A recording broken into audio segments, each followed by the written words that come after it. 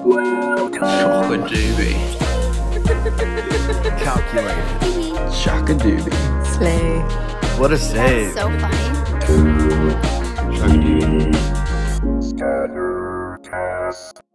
Welcome and thanks for listening to some chatter to scatter your brain and boredom on the Scattercast. When I was a kid, I had a really bad haircut.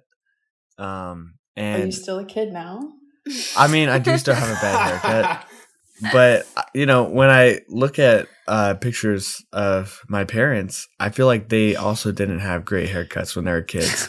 And it got me wondering if there's like some sort of subconscious thing that happens when you're a parent that like you automatically give your child a really bad haircut on purpose. Because I was seeing some video and like I was like, this kid has a horrible haircut. His parents, like, they're an adult, they're smart. They see that it's a bad haircut. Why? Weigh in on that. I think that checks out. Me and my sisters all had the absolute thickest, just like straight bangs as children. Amen. And we hated it. It was sucked. And not only that, it took a lot of convincing from my two oldest sisters for us to be able to finally grow our bangs out. Because my mom wanted us to have the bangs. And it was not a look. So I wonder why she wanted it so bad. I don't know. Yeah, I should ask strange. her. You should ask her. She can be the first guest. I'll call her up. Tony knows what my hair looked like when I was a kid. Yeah, it was I had bad. the same problem as you guys. I looked awesome. No, you didn't. No, You I really didn't. didn't. Had that I've like seen a couple swish, photos. half swish, half bowl cut look. Ooh, bowl cuts were such a Yeah, thing yeah, in like Sean, you look middle really school. bad. I had that Ole Miss swoosh. That's what it was. It was terrible. I had a mullet in honestly 6th grade. was. That was even worse. I was trying to picture it right cannot now, aren't see you? with a mullet. It was really bad. I just let my hair grow, and it just did that. You didn't trim the Bad. sides? I don't remember. I don't know. He didn't do any Sixth of it. His grade. parents had it done, and it was horrible. So I think your dad might be listening to this eventually. Bob, I'm calling you out. Like, Yeah, fuck you, Bob. I don't mean it. I'm sorry. You know, That is such a bold choice for a child, though. A mullet? I think it was my decision. I mean, my parents probably could have been like, they probably did tell me like, "Hey, dude, don't do that." But I was just like, I'm gonna grow it out. I'm so cool. 6th grade kind of blew though, so yeah. Maybe it was the Sean mullet. is really trying to save his skin. He doesn't want like a sad text from his parents to say, "Oh, I thought you loved that haircut." Type deal. Oh no, they know it looked bad. That's not, I'm not worried about that. What about you, Allie? I just came out of the womb with really bad hair. There wasn't much you could do. But then it turned blonde and it was cute. But I had the bangs and I didn't know how to take care of bangs. So once my mom stopped doing my hair, they were just, You want to know a really, really embarrassing fact about me? I do. Just as a reminder, I did gymnastics from the age of like 2 to 11. I did not learn how to put my hair into a ponytail until the age of 14. Wow. You've said that before. That Oh. blows I mean, I my don't know how to mind. do that, but Hey, wow, Sean. Let me tell you, it's not hard. It's It really not doesn't look hard. like it. Talia, if it makes you feel any better, this is going to be way more embarrassing. I don't find it embarrassing at all, so feel free to laugh. But you know how most people tie their shoes where they do the like one loop and then like pull it through kind of thing? Mm-hmm. I don't know how to do that. I just do 2 loops. I mean, it works, right? It does. Yeah. It works, and it's like it's the same speed. But I just never bothered to learn. So there's been occasions where like by some, circumstance or whatever, somebody's like seeing me tie my shoes and they're like, well, that's strange. I would make fun of you for it. But that's one of the ways that they taught you as a kid. I feel like that's the baby way they teach you. It is. Yeah, I didn't learn how to tie my shoe till like I was 11. Brother, what? Tony? Yeah, well, so my story is you remember Coach Mike? I do. So I did private soccer lessons with Coach Mike, and Same. he kept having to tie my shoes. And he's like, "All right, if you learn how to tie your shoes by next week, I'll give you $1." The whole week, didn't learn how to tie my shoes. On the way to soccer practice, or like my little private lesson, learned how to tie my shoes. He gave me $1. Nice. He's a man of his word. Actually, no, he didn't give me $1. He didn't, because he just didn't have cash on him. But he gave me like a bag of Doritos, Nice. which is like equivalent to $1. More or less. He's cool. I liked Yeah. him. Yeah, he was a good guy. I did some lessons with him too, and he always remember he called me Downtown Shawnee Brown and Back Around. It's a long nickname, but I No way. kind of dug it. That was a really long name. Downtown Shawnee Brown, back around Yeah, and Back Around. and back around. We were learning child development last week and different milestones that kids are supposed to hit at a certain time. And if not, it can be like a sign of different neurological defects and stuff like that. The average kid is supposed to know how to tie their shoes by age 5. 5? That 5. seems late. Late. It does seem late. It does seem late. I Tell learned you thought it was early? I learned when I was in 2nd grade. I guess I don't really know. We're still alike. I was 8. Okay, we're close. Dude, 8's way later than 5. Yeah. Yeah, but 12 is way later than 8. Okay.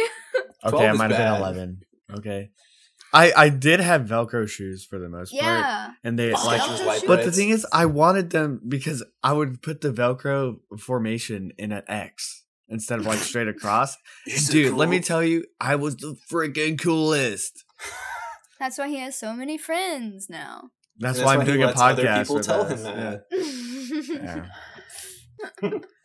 I think I'm telling the world that right now because I'm on a podcast with my friends. I was at the end of the story is Tony still does his shoes like that. He has Velcro shoes and he makes them into an X.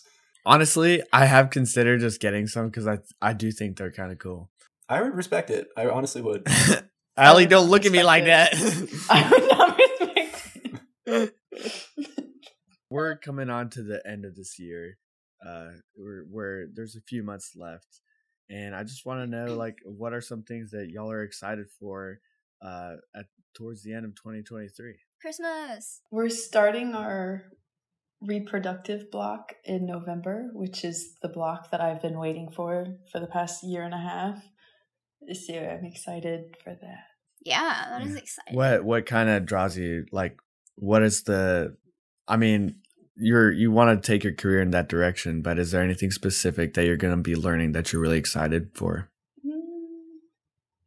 Yeah, I guess there's, I don't know, just stuff that I know I'm interested in, because the patients I'm always most excited to see are the OB patients and gyne Mhm. patients. So just learning more about how to take care of them Awesome. That's cool. would be nice. I think you'll do a great job at that. That's really exciting. Shang Shu. How long is that like block? It's from November to when? I think our exam is either the 14th or 16th of December. It's one of our shorter blocks, because the block we're in right now is 10 weeks. And then I think that one's 5 weeks, maybe. I'm going to be the better friend and give the better answer, which is the wedding. Clearly, that's what I'm excited Oh, dang. I feel like points. that's not at the end of the year. No, I Yeah, know. no. It's Yeah. like two- By the time this episode comes out, we'll be a married couple. So Oh, that's That's true. wild. That's That's wild. exciting. Do you have a message for your Actually, married couple self? wait, that's not true. No, it's not true. Oh. Is it? Yeah, I don't know that. No, Cut it'll be. this out. We'll Cut this actually. out. We're getting married in 2 days, according to the day this is coming out. No. Yeah, No. yeah. No. The schedule is so confusing. My Yeah. episode, the Halloween episode, is the one before our wedding. That's me. Okay, we're getting married in a week and 2 days, guys. That's incredible. A week and 2 days. Oh my gosh, we're getting married in a week and 2 days. Glad we figured that out Whoa. right off the bat. Well, thanks, dude. I'm glad you're looking forward to it. We hope we can give you a great time and you can help us have a great time.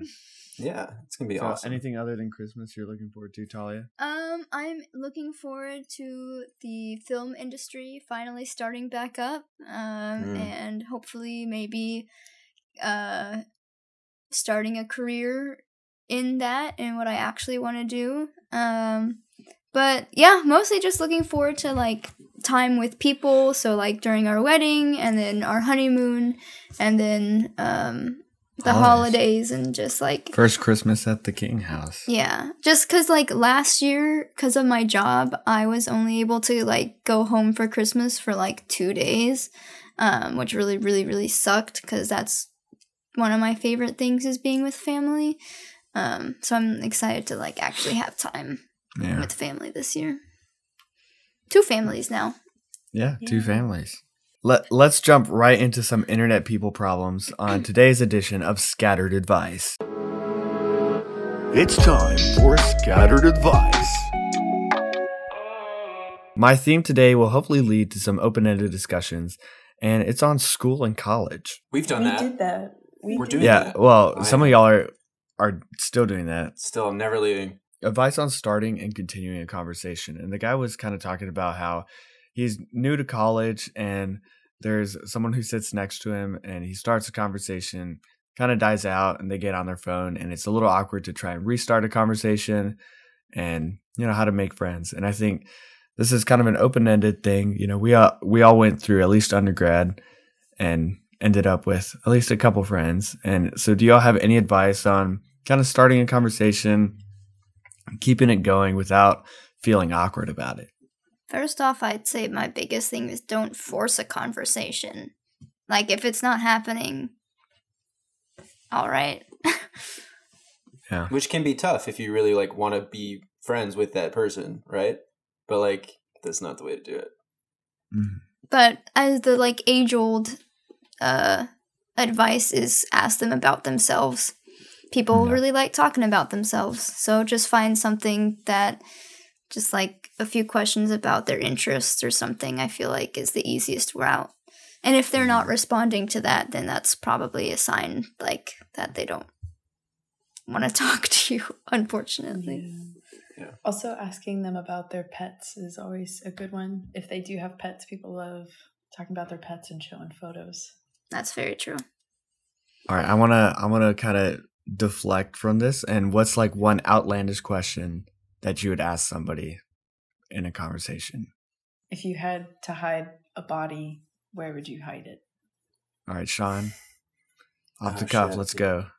I don't know. 3, 2, 1. 3, 2, 1. 3, 2, 1. 3, 2, 1, go. 3, 2, 1, go. You can do it. If you had to eat a body part, which body part would it be?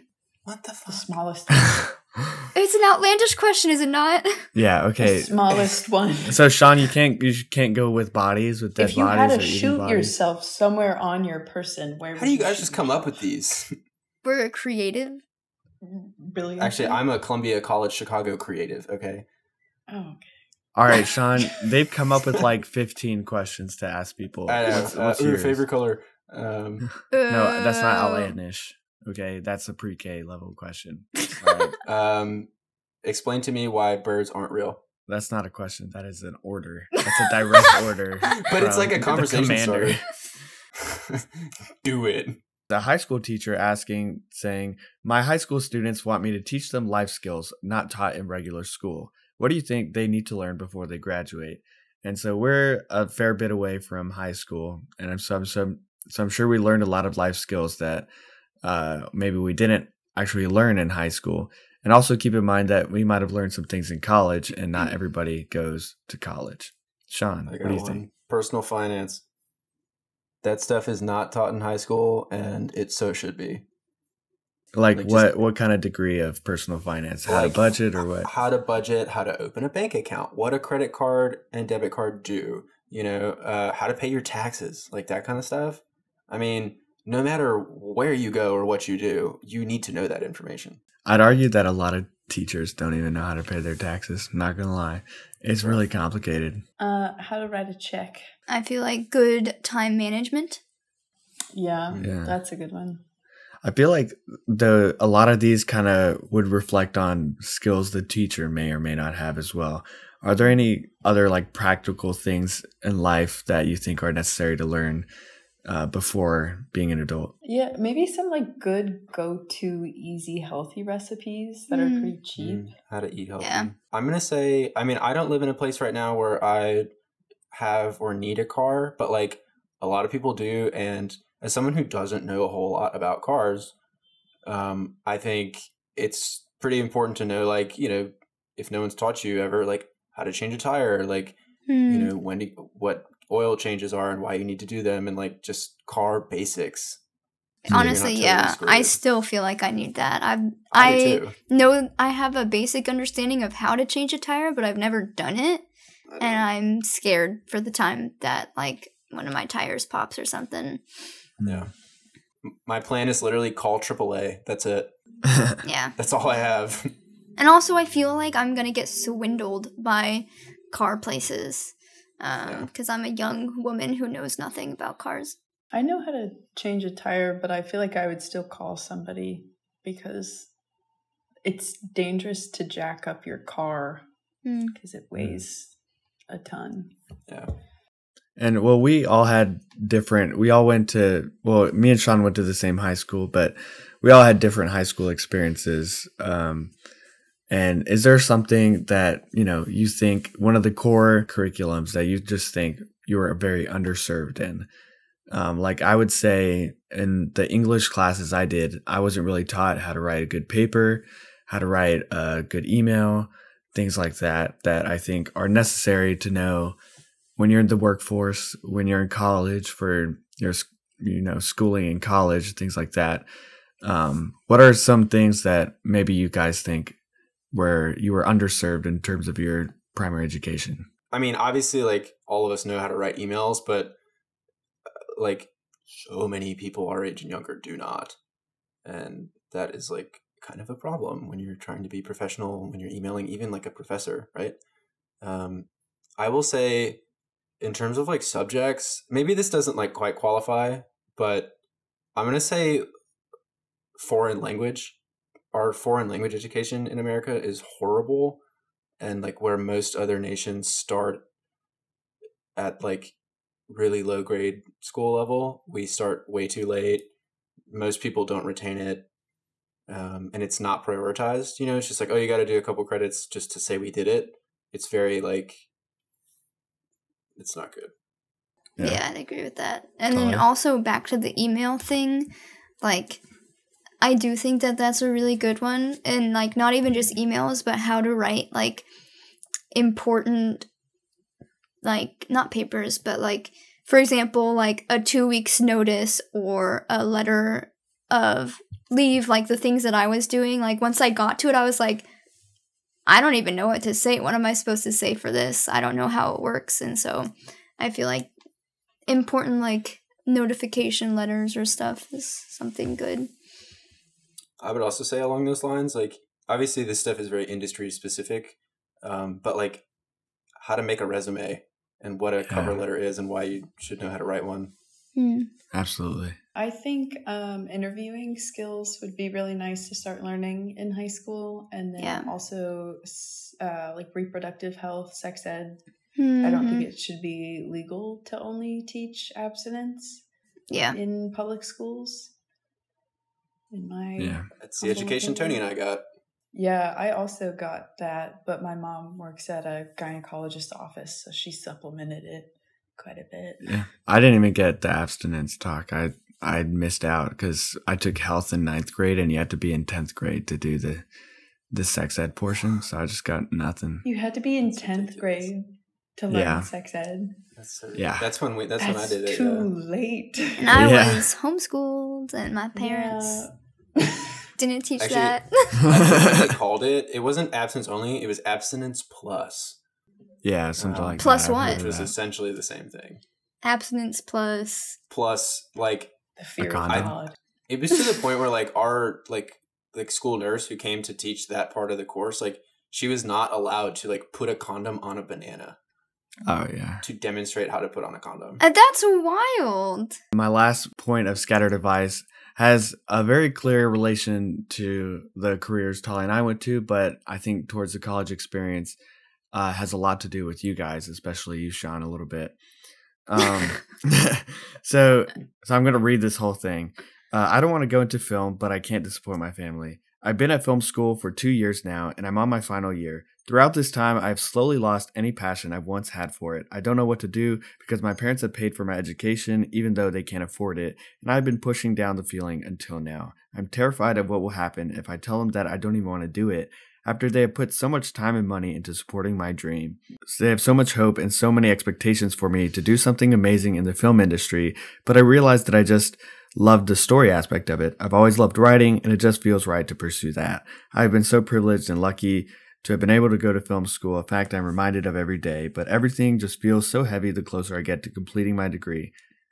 I have 2 part-time jobs to be able to support myself through school, so it's all like I'm disappointing myself. I feel so spoiled and unappreciative for even thinking this, but I just don't know what to do. So Tali and I were film majors, so maybe we can speak to this as well. But Sean, you got a major and you changed your mind and now are doing another undergrad.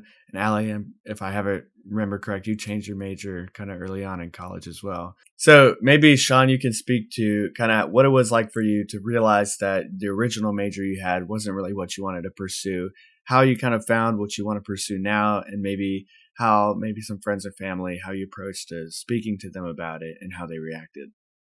Yeah.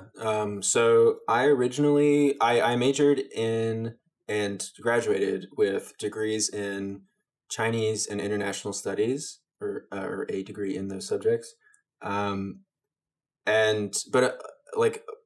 I'd say about a year and a half before I finished my degree, I realized that wasn't what I wanted to do.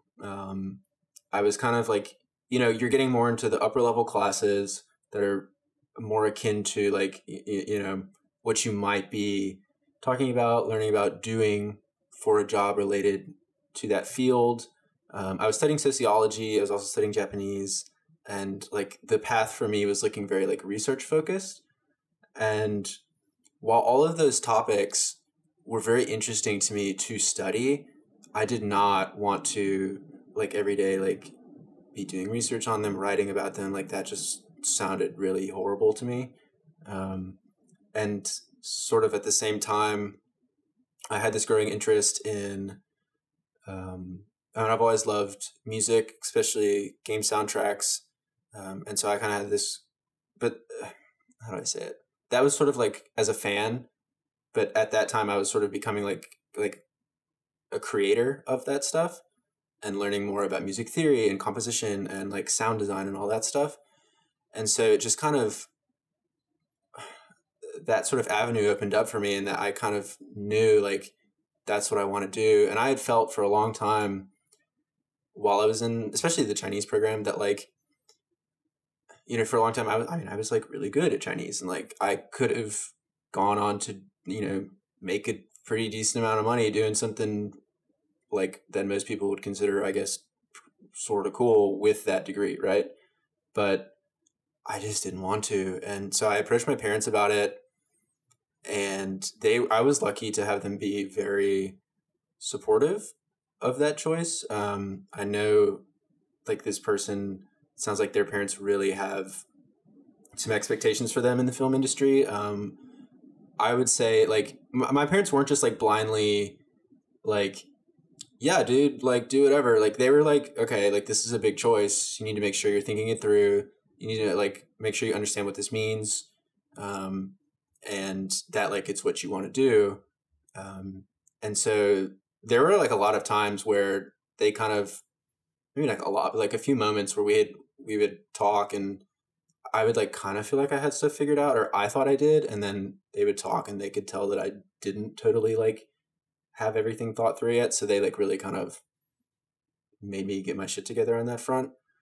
I would say to this person, like, as someone who has been there, and I never got expectations, like crazy expectations like that from my parents. They mostly avoided raising me in that way. But like I did get it from other sources. I got it from myself. I got it from, teachers in school. Your life is yours to live based on what you want to do, not on other people's expectations. And I know that's way easier to like say than it is to like actually internalize. But like, if you want to be a writer, think about, maybe maybe the avenue right now is not a total 180. Maybe it's, writing for film or something like that. Right. But eventually, like, I mean, I graduated from college, got my undergraduate degree, went back, and I'm getting a second bachelor's degree right now. Like, there's not like, And I'm lucky to have financial support to do that. I'm lucky to have like familial and friend support to do that. But like, you can make it work. And it's so worth pursuing what you want to do no matter what, than getting stuck and doing it now instead of doing something you don't like and 20 years down the line being like, well, I was right, I don't like this, and then trying to switch. Sorry, that was a long-winded answer, but... So, Allie, did I have it right that you changed major? So, did you always kind of know that you want to go into the medical field? And for you, what was your kind of decision to change your major? Yeah, so I started college as a biomedical engineering major. And my plan was to go on to graduate school and possibly get a PhD in something like immunology. And I liked the idea of going on to work in vaccine research. But then I got into a research lab and realized I did not like doing research, which is most of what a PhD and then my future career would have been if I had stuck on that path. So I kind of had two options. I could pivot more into the engineering side and then graduate and become an engineer, or I could pivot into a different field that is similar in the sense that a lot of it's based in science and biology, which I really enjoy. So I looked at my engineering classes, and while I was doing well in them, I didn't enjoy them or the idea of pursuing engineering as a career. And so I was kind of having a little quarter life crisis, and my mom recommended that I shadow one of the doctors that she works with. And I really enjoyed it. And so also very luckily, Paige was on almost exactly the same journey as I was. And she decided to change her major from biomedical engineering to biology. And she looked into all the credits and stuff for graduation. And I kind of piggybacked with my good friend at the time. And I'm glad that I did, because now we're both in medical school and we're following career paths that we're more interested in. So he's talking about he's finishing a degree, and he's realized that he's slowly fallen out of love. He's kind of spent probably about 4 years in college, based on that, to realize that, hey, this is not what I want. Can you talk about, Allie, a little bit of what the timeline was for you to realize that, hey, this is not what I want to do? And kind of, was there a realization, and kind of how did you face that? Did you try to force yourself to like it a little bit, or what? Yeah, I switched majors about 1 year and 3/4 of the way into college. So most of the way through my sophomore year is when I changed. So I was lucky enough to make the change earlier. And I could have stayed with the same major and still applied to medical school, but I switched majors so I could graduate in 4 years. Because if I had stuck with biomedical engineering, I would have had to have taken an extra year in order to get the prereqs while still graduating. Did you try to force yourself to like what you were doing originally? I did. My parents were very supportive, though, and recognized that I was not excited about my career. And so they were the ones that suggested I look into a different path, which I'm very grateful for. Yeah. It's great to have that parental support like Sean did as well. Yeah. So Talia, we were in the same film cohort in college. We both got film degrees, and there's a lot of students in our program that just dropped out. We started with 16 and 5 of us graduated. Can you maybe talk about kind of your experience through college? Were there any doubts, and kind of what skill set maybe do you get from film that you could see this guy or this girl using in a writing career? I personally never had any doubts that I wanted to continue with it, just because I don't know, I just really enjoyed it. I enjoyed all aspects of it, and even when there were people that I felt like were dampening the enjoyment I got out of, I realized it was never the filmmaking portion that was bad. It was usually the people, which obviously I'll have to deal with people in the industry for the rest of my life because it is always a team project. But that's something that I can live with. And I feel like most of the people that I've talked to who like make it in the industry are usually very kind. Except maybe when you get to the tippity top, I don't know.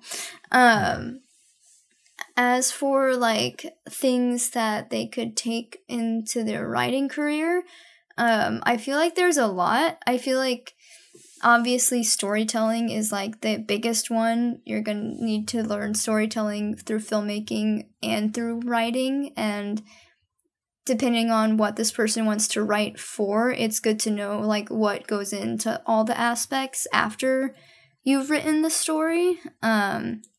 I think it also is a place that fosters being able to take feedback. Not everybody's good at that. And the more you handle it, I feel like the better you get. And then the last thing is I feel like because filmmaking is always a team project, it makes you really good. It helps you become really good at working with people and planning a schedule and like project management and just kind of all that stuff, which I feel like is valuable going into pretty much any job field.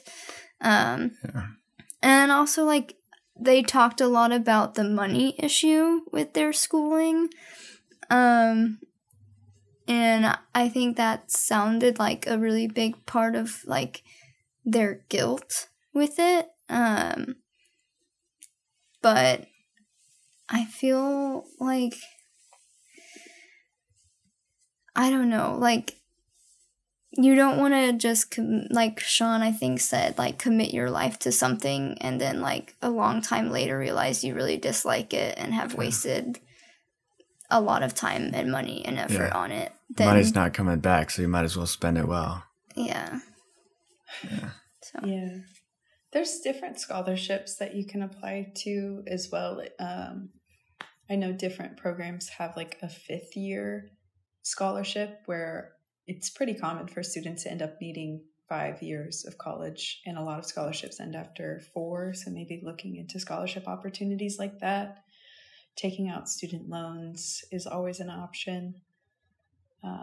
It's a hard one to recommend, but if it's what you need to do in order to get the education that you want for your career, it's definitely something to consider. I think this really just kind of illustrates that there's great fortune in kind of knowing what you want to do with your life at different ages. And, you know, people typically go to college right out of high school when they don't really know much about the world typically, and they haven't been exposed to all sorts of careers that maybe they will later on. And, you know, people want to change what they want to do. So there is a fortune in that. And I kind of wanted to speak towards like the expectation aspect of it, because I also do film, and my parents never put like the expectation like, oh, Tony, like you'll win an Oscar or something.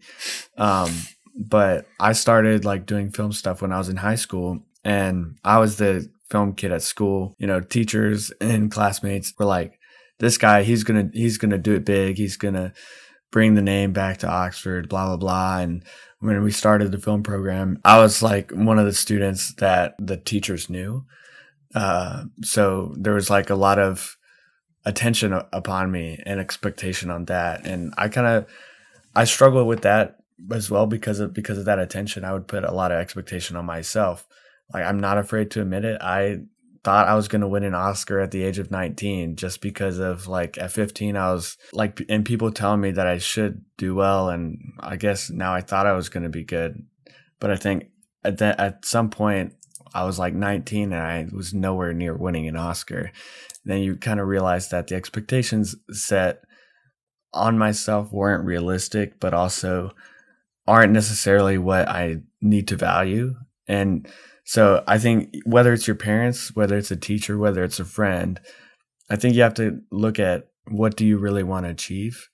It doesn't have to be something that looks good to other people. It just has to be something that fulfills your life. My expectations and what I want to achieve now has nothing to do with winning Oscars. it has to do with just telling stories in whatever capacity that comes out.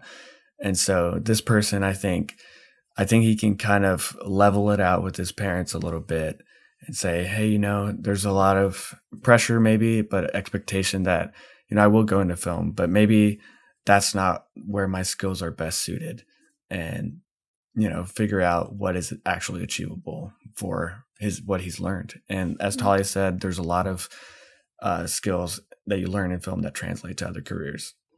Yeah, and he or she pointed out that the storytelling of film is what got them into it. So I think the transition into an education in writing might not be a complete 180. You might be able to switch it to something that's doable in maybe not 8 years, but 5 or 6. Mm-hmm.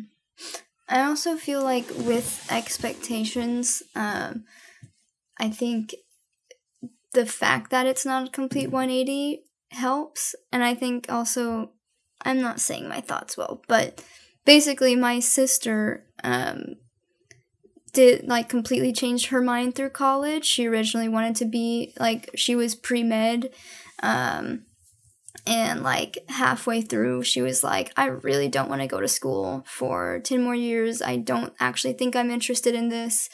And that was a hard conversation for her to have with my parents, because my dad's a doctor, and they knew that my oldest sister and I weren't at all interested in the medical field, and she was kind of their little hope of oh, maybe she'll go into something like that. But if your parents, it depends on who your parents are, but I think she finished out her degree but added to it. So instead of being a pre-med major, she changed it to I don't remember what it's called, but it's the major where you take 3 minors. General studies. General studies, yeah.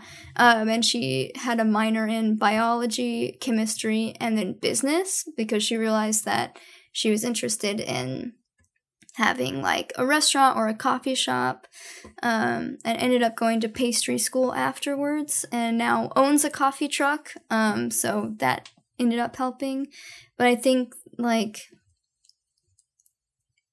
the fact that she still kind of saw out part of her original thing was a helpful factor for my parents.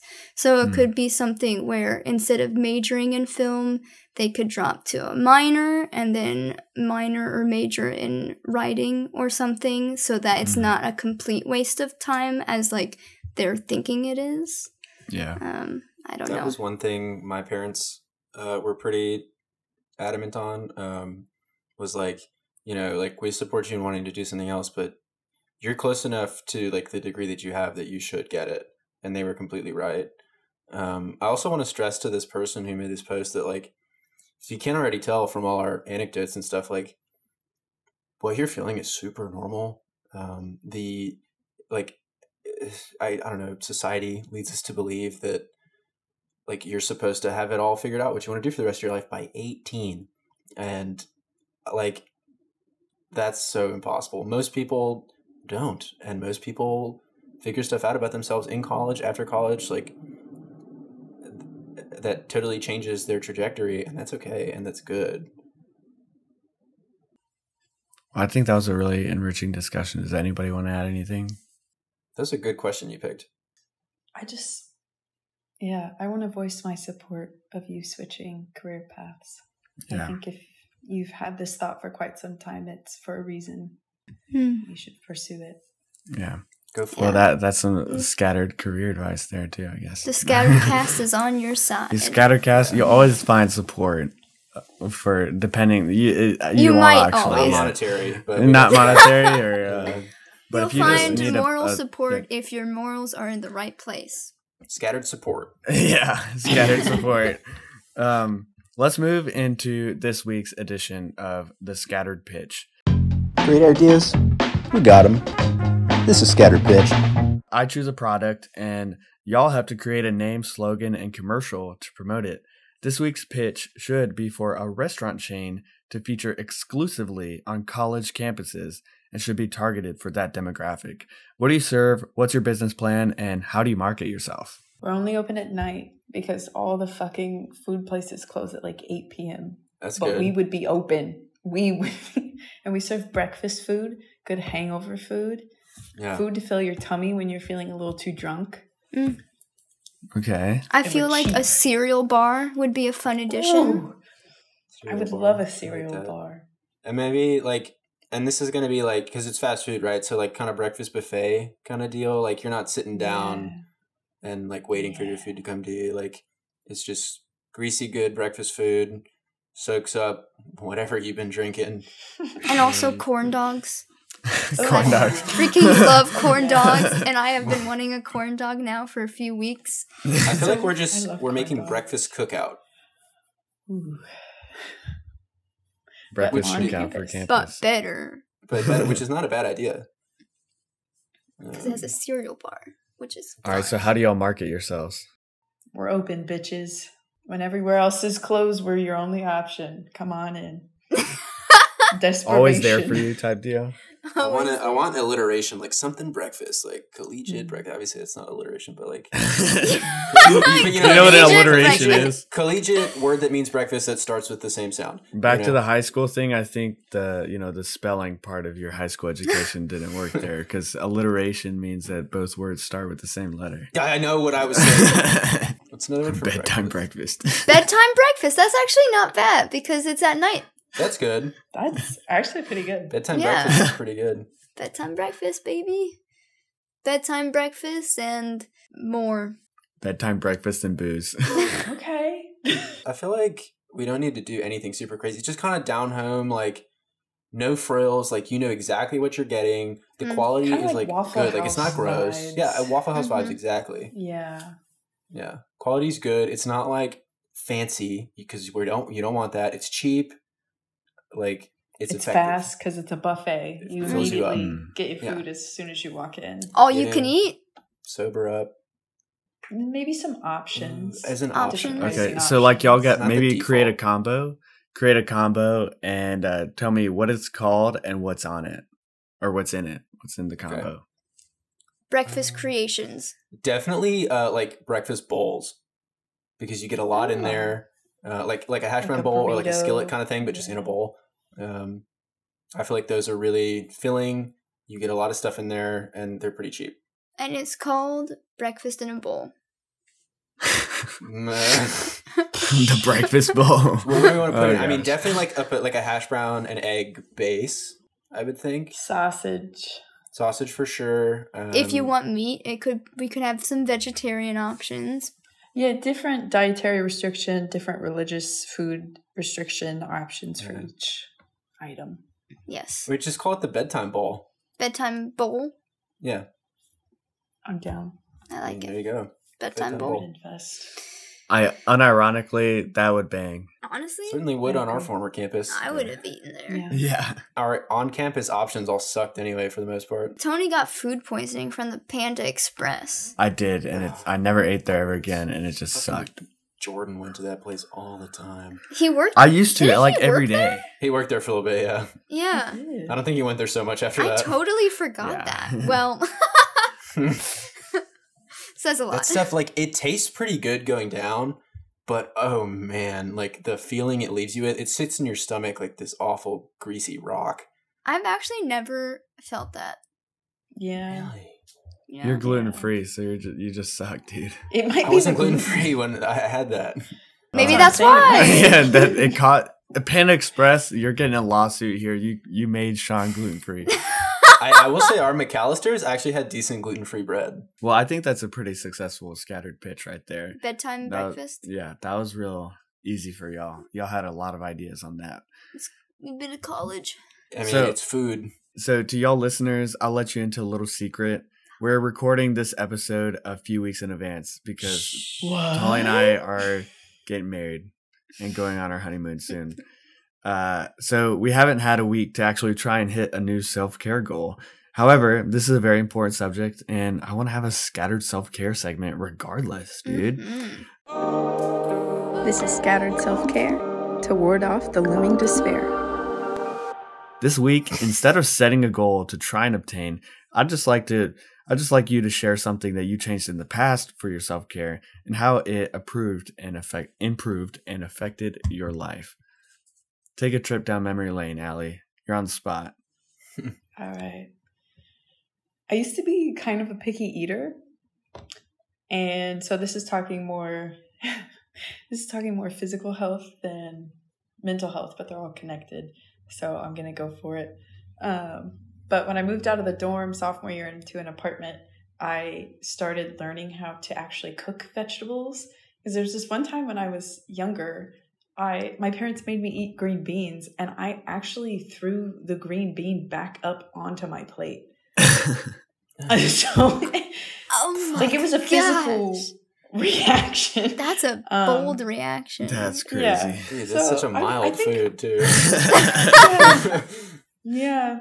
So I started learning how to cook vegetables the way that I actually enjoyed eating them. And now I really like veggies and I'm less picky. I was never like super picky. But now I'm not picky at all. So that's good. My worst picky eater story was when I was in second grade, we went to Taco Bell. And I asked for a taco with specifically no lettuce because I really didn't like lettuce. And there was one piece of shredded lettuce, just one, and they're really short, not even an inch long, on my taco. And it scarred me so much, I didn't go to Taco Bell for 8 years after that. Well, honestly, that was probably okay. I mean, I love Taco Bell, so I was missing out. Recurring Taco subject. Bell It's is good. nice. It is good. I just had a it's not. coworker. I just had a coworker tell me that Taco Bell was probably the best fast food chain, and I was like, I mean, we talking about that. I'm not arguing. Yeah. But yeah, thankfully I'm not picky. I'll eat lettuce now. And Well, what is your what's something in self-care that you've done in the past that still improves your life today? still improves my life today? Yeah. Allie still did, so Yeah. you got to one up her. It's got to be better. No, I can't do that. I did just have toast for dinner, so maybe. If you need time to think, I have one. I do. Yeah, you go. Go ahead, Sean. Okay. Mine's pretty simple, but I feel like it's one of those things that it has totally paid dividends that I haven't even realized since I did this thing.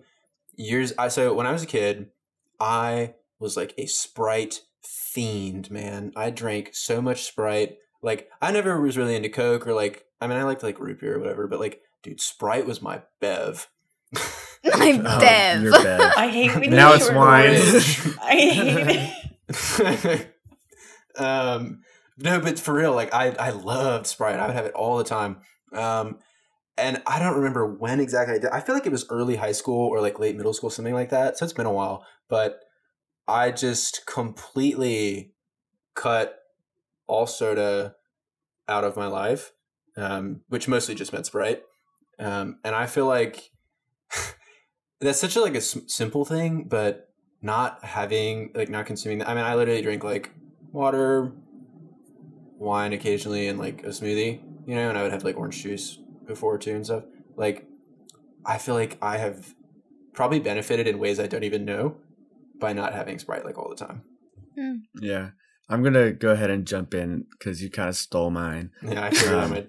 Y'all will probably know that I used to drink like 3 or 4 bottles of Coke a day. Very bad. And so once I graduated college, over like the course of a month and a half, I quit drinking Coke. I quit Coke, guys. Cocaine. It's impressive. Which was actually really difficult because like I would get really bad headaches and just like sugar deficit, I guess, and just caffeine, cravings too, right? Yeah, caffeine is crazy. Caffeine withdrawals gives you headaches. I am an adult when I quit because I can kind of realize some of those changes. Maybe that, Sean, you wouldn't have noticed because you were kind of younger and didn't really keep track of that. I know, right? Now. But like my appetite like doubled, tripled, quadrupled. Really? Yeah, like because I had so much liquid weight in me all the time that I didn't really eat as much. Which wasn't full of nutrition. Yeah, and like if at any point, like Talia will know, like I was trying to gain weight for a long time, and so I was forcing myself to eat more and more because I got to get those carbs in and whatever. But then it would just make me feel so sick because I was overeating because there's a lot of like liquid weight. So since quitting Coke, that's been a huge improvement. Is just the ability to actually eat a regular amount of food for my body. And, I've been able to gain the weight that I wanted to gain. And just general gut health. General gut health, for sure. And my digestive system is so much better. That's important. So, yeah, you'll always hear me talking about how much better my life is now that I don't drink 3 or 4 bottles of Coke a day. And my wallet. But, yeah. Or your mom's wallet. Or my mom's wallet. Talia, how about you? I did come up with mine. I think my biggest one was, I knew this like as a kid, but it was a lot easier to handle as a kid because like I would get my homework done really fast and have all the time that I wanted. Whereas as an adult, it's a lot harder. And that is finding like alone time and time to be, like, I'm very introverted, so finding time to just like be by myself and like either read something or even just take a bath or just anything that recharges me has been something that's been really important for me. I went like a few weeks at some point. I've done it multiple times where I'll go a few weeks without having any alone time, and just like my temper's up, my like energy is to the floor, and I like just have a really hard time handling any sort of stress. So like making sure to take even 30 minutes out of every day to just let down and be by myself has been something that's really important to me. Yeah. I think a lot of us can relate to that. We're all pretty introverted, right? Like, yeah. I definitely agree. Like that alone time is so important to me, just to recharge. It took me a while to figure out like the alone time is what I needed, because we used to go on camping trips a lot as a kid, and there's no personal space when you go on a camping trip with your family. Yeah. And I would be such a little brat with my attitude sometimes, just because I literally had no time alone besides when I was going to the bathroom. Other times, you do everything with your family. You sleep in the same tent or room or whatever. Yeah. It's hard, especially being in like an extroverted world. Like it's hard like to find a work-life balance when you especially need at least time alone, because then you're like, well, I want to work and I want to have time to be with friends and I want to have time to cook and exercise, and I also want time to be by myself, and it just feels like an astronomical amount of things to do. It's also, I feel like it's hard. It feels like that's the one we're told to cut out.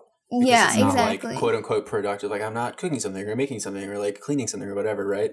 Or like doing something with people. But like it's super important for all those other things and just your well-being in general to have time where you're not necessarily doing much of anything. You're just chilling by yourself. I saw someone I follow on Instagram posted something one time in their story that was like, it was like, you know, a little meme. It was like, my friend's texting me to come do something when I haven't gotten my mandatory 8 hours of alone time for the day. And I was like, I mean, 8 hours is a lot, right? But like relatable. Yeah, very relatable. Well, you scatterbrains, I think that should hopefully come as a sign of encouragement or a little bit of guidance. I think that was a great scattered self-care over there. Let's end off the episode with a segment of Scattered Truth.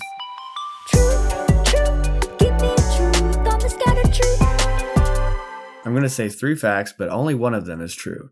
It's up to the 3 of you to figure out which one it is. Dun, dun, dun. But you can only ask me to explain 2 of the facts. Today's category is sports. First around on the Olympics, next around on soccer. All right, fact number 1 for the Olympics. A University of Michigan student has won a medal at every Olympics since 1908. Fact number 2. Athletes in the Olympics originally performed completely naked. Dope. Number 3, Elmo Lincoln, the first Tarzan actor, won 5 gold medals in swimming at the Olympics. For the naked one, I mean, like in Rome, they would compete naked. I don't think that was the Olympics. Is that referring to the ancient Olympics or the first modern Olympics? I think that would be an explanation thing. Yeah, that might be an explanation Ooh, thing. that should be in the question. I could believe the University of Michigan one. Yeah, I could believe all these. Although I feel like the Michigan one could very easily be like, it wasn't 5 medals, it was 4. Or it wasn't Michigan, it was a different place. That's fair. But, like, we have no way of knowing that, so I would still vote for that one if we just... What was the third one? Elmo Lincoln, the first Tarzan actor, won 5 gold medals in swimming at the Olympics. I'm going to say that one's a no, because I feel like it's maybe a different sport. Or it's 5 silver medals. Yeah, like... Do we want an explanation on the Naked Olympics? Yes. Sure. All right. The first Olympic Games took place in the 8th century BC. All right. That's I all feel you like get. they were completely nude. I feel like they were completely nude. Okay. All right. Do I've y'all read want that. do y'all want me to explain any other one? I would go for Michigan. I'm for Michigan too. All right. Founded in 1817, Michigan is one of the top schools for sports in the United States, with a most recently notable graduate, Michael Phelps. Damn. Well, there's some Olympics checked off right there with him. All right. Was it gold medal? No, just won a medal. Oh, okay. Well, Any medal since the 1908. the third one was 5 gold medals. Yeah. What about the years where there were no Olympics? Are you counting? Like during the wars. Yeah. probably not. There's not like a trick thing that in would there. just in every Olympic that has taken place since 1908, because they don't do the Olympics every year, anyways. This is true. I'm personally casting my vote for Michigan, but I know Allie, you feel strongly about Naked Olympics. I'm casting my vote for Naked Olympics, but I can Talia. understand going a different route. My hope is on Naked Olympics because that sounds fun, but I feel like it might be the Michigan one, but I'm gonna cast my vote on Naked Olympics. All right.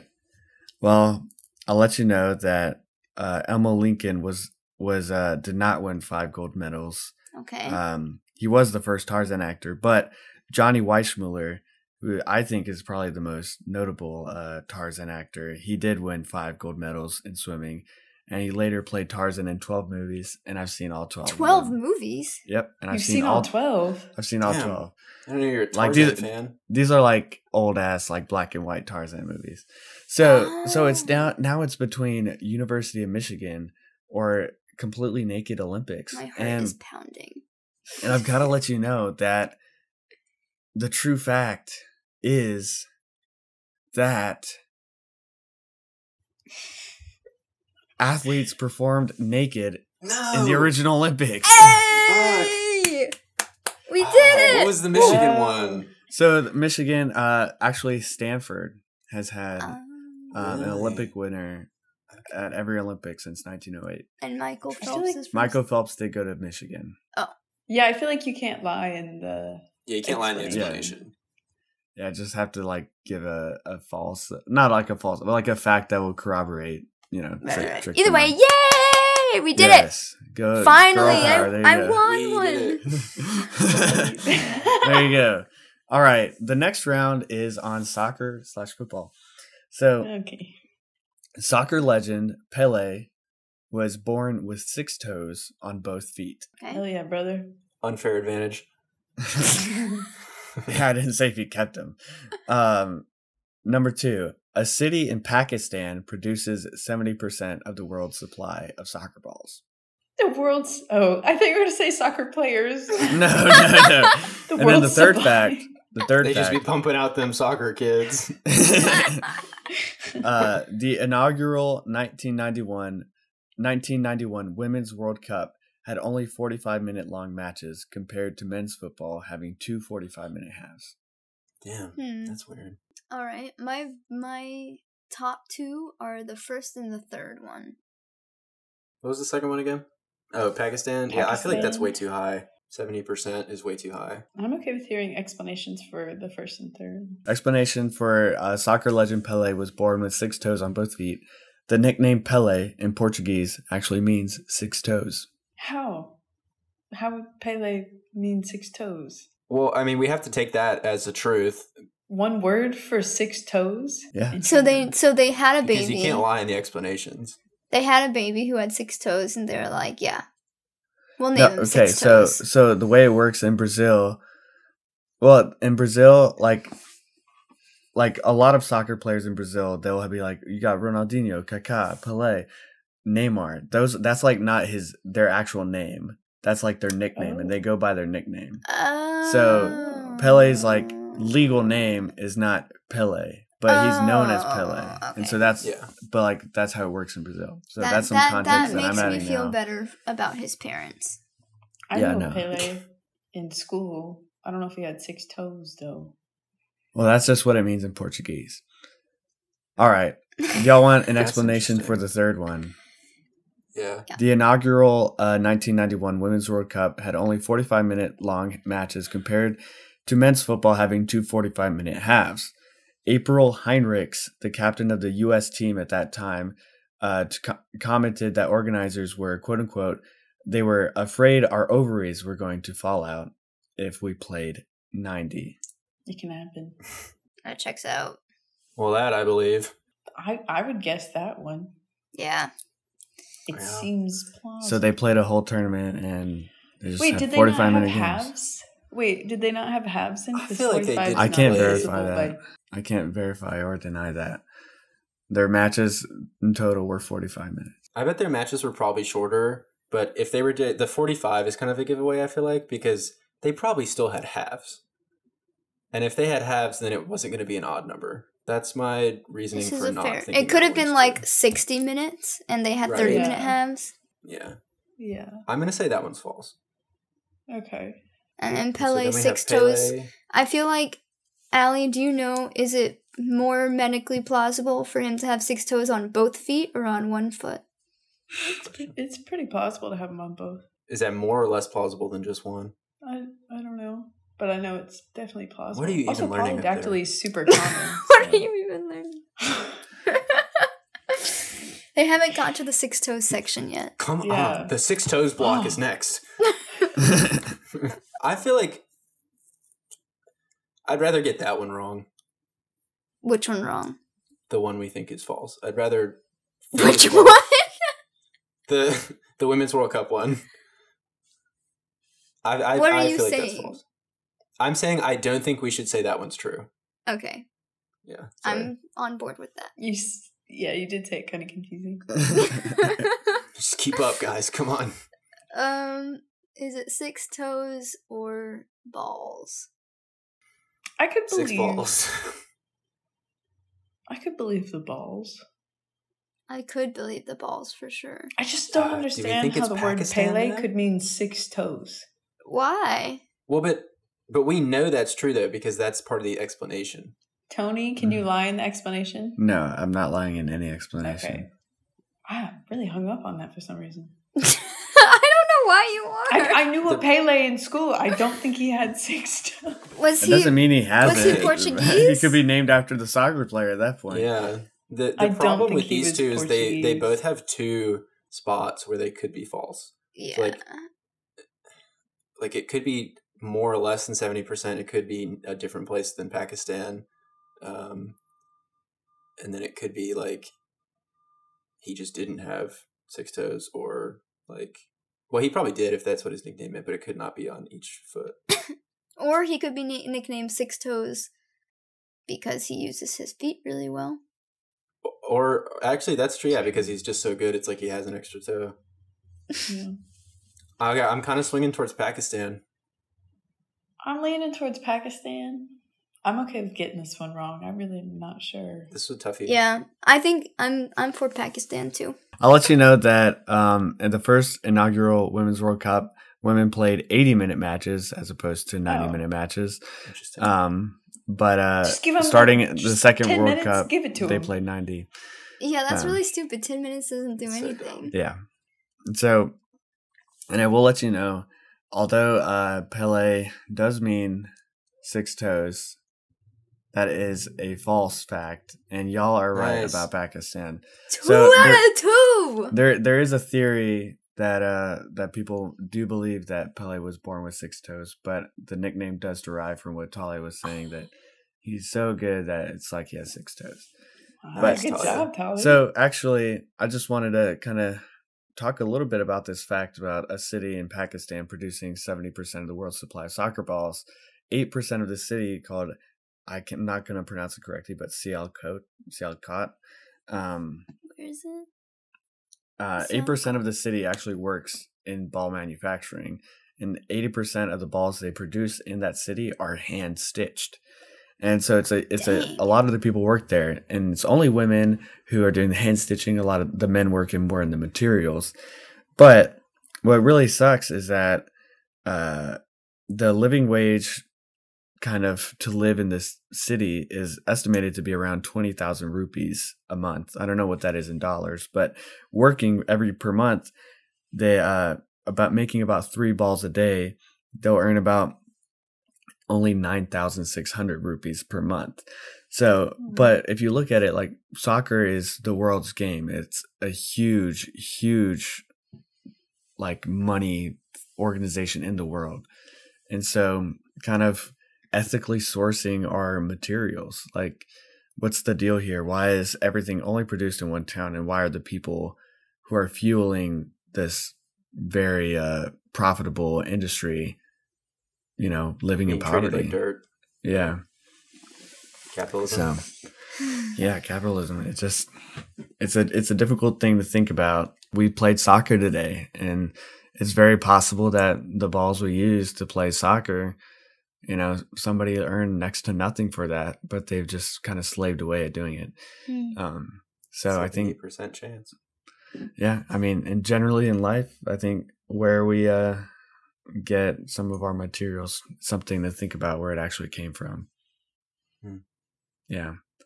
But congratulations, That's y'all got interesting. 2 for 2 on Scattered Truth. That was a Yeah, first I feel time like for I'm kind everything. of 1 for 2 because I voted for. Not Yeah, the well, you correct suck, one. Sean. So. Talia and Allie over Hey, here. you were 1 for you 2 got a last chance. episode. It's been a great time to be on the Scattercast once again. I think all 4 of us are enjoying doing this podcast, and we'd love for y'all listeners to support us any way you can. And you can do that by following us on Spotify, subscribing to our YouTube channel, following us on any social media like TikTok or Instagram. Everything is at the Scattercast. So just check us out on all the platforms that you like to. Keep listening, keep tuning back in and interacting with us. We'd love to hear your thoughts on the podcast. So I've been Tony. I've been hosting this episode. And I'm Talia. I'm Sean. And I'm Allie. Scattercast. Da-da-da.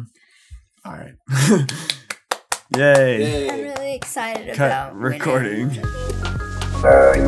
Calculated. Listening to That's so the Scattercast.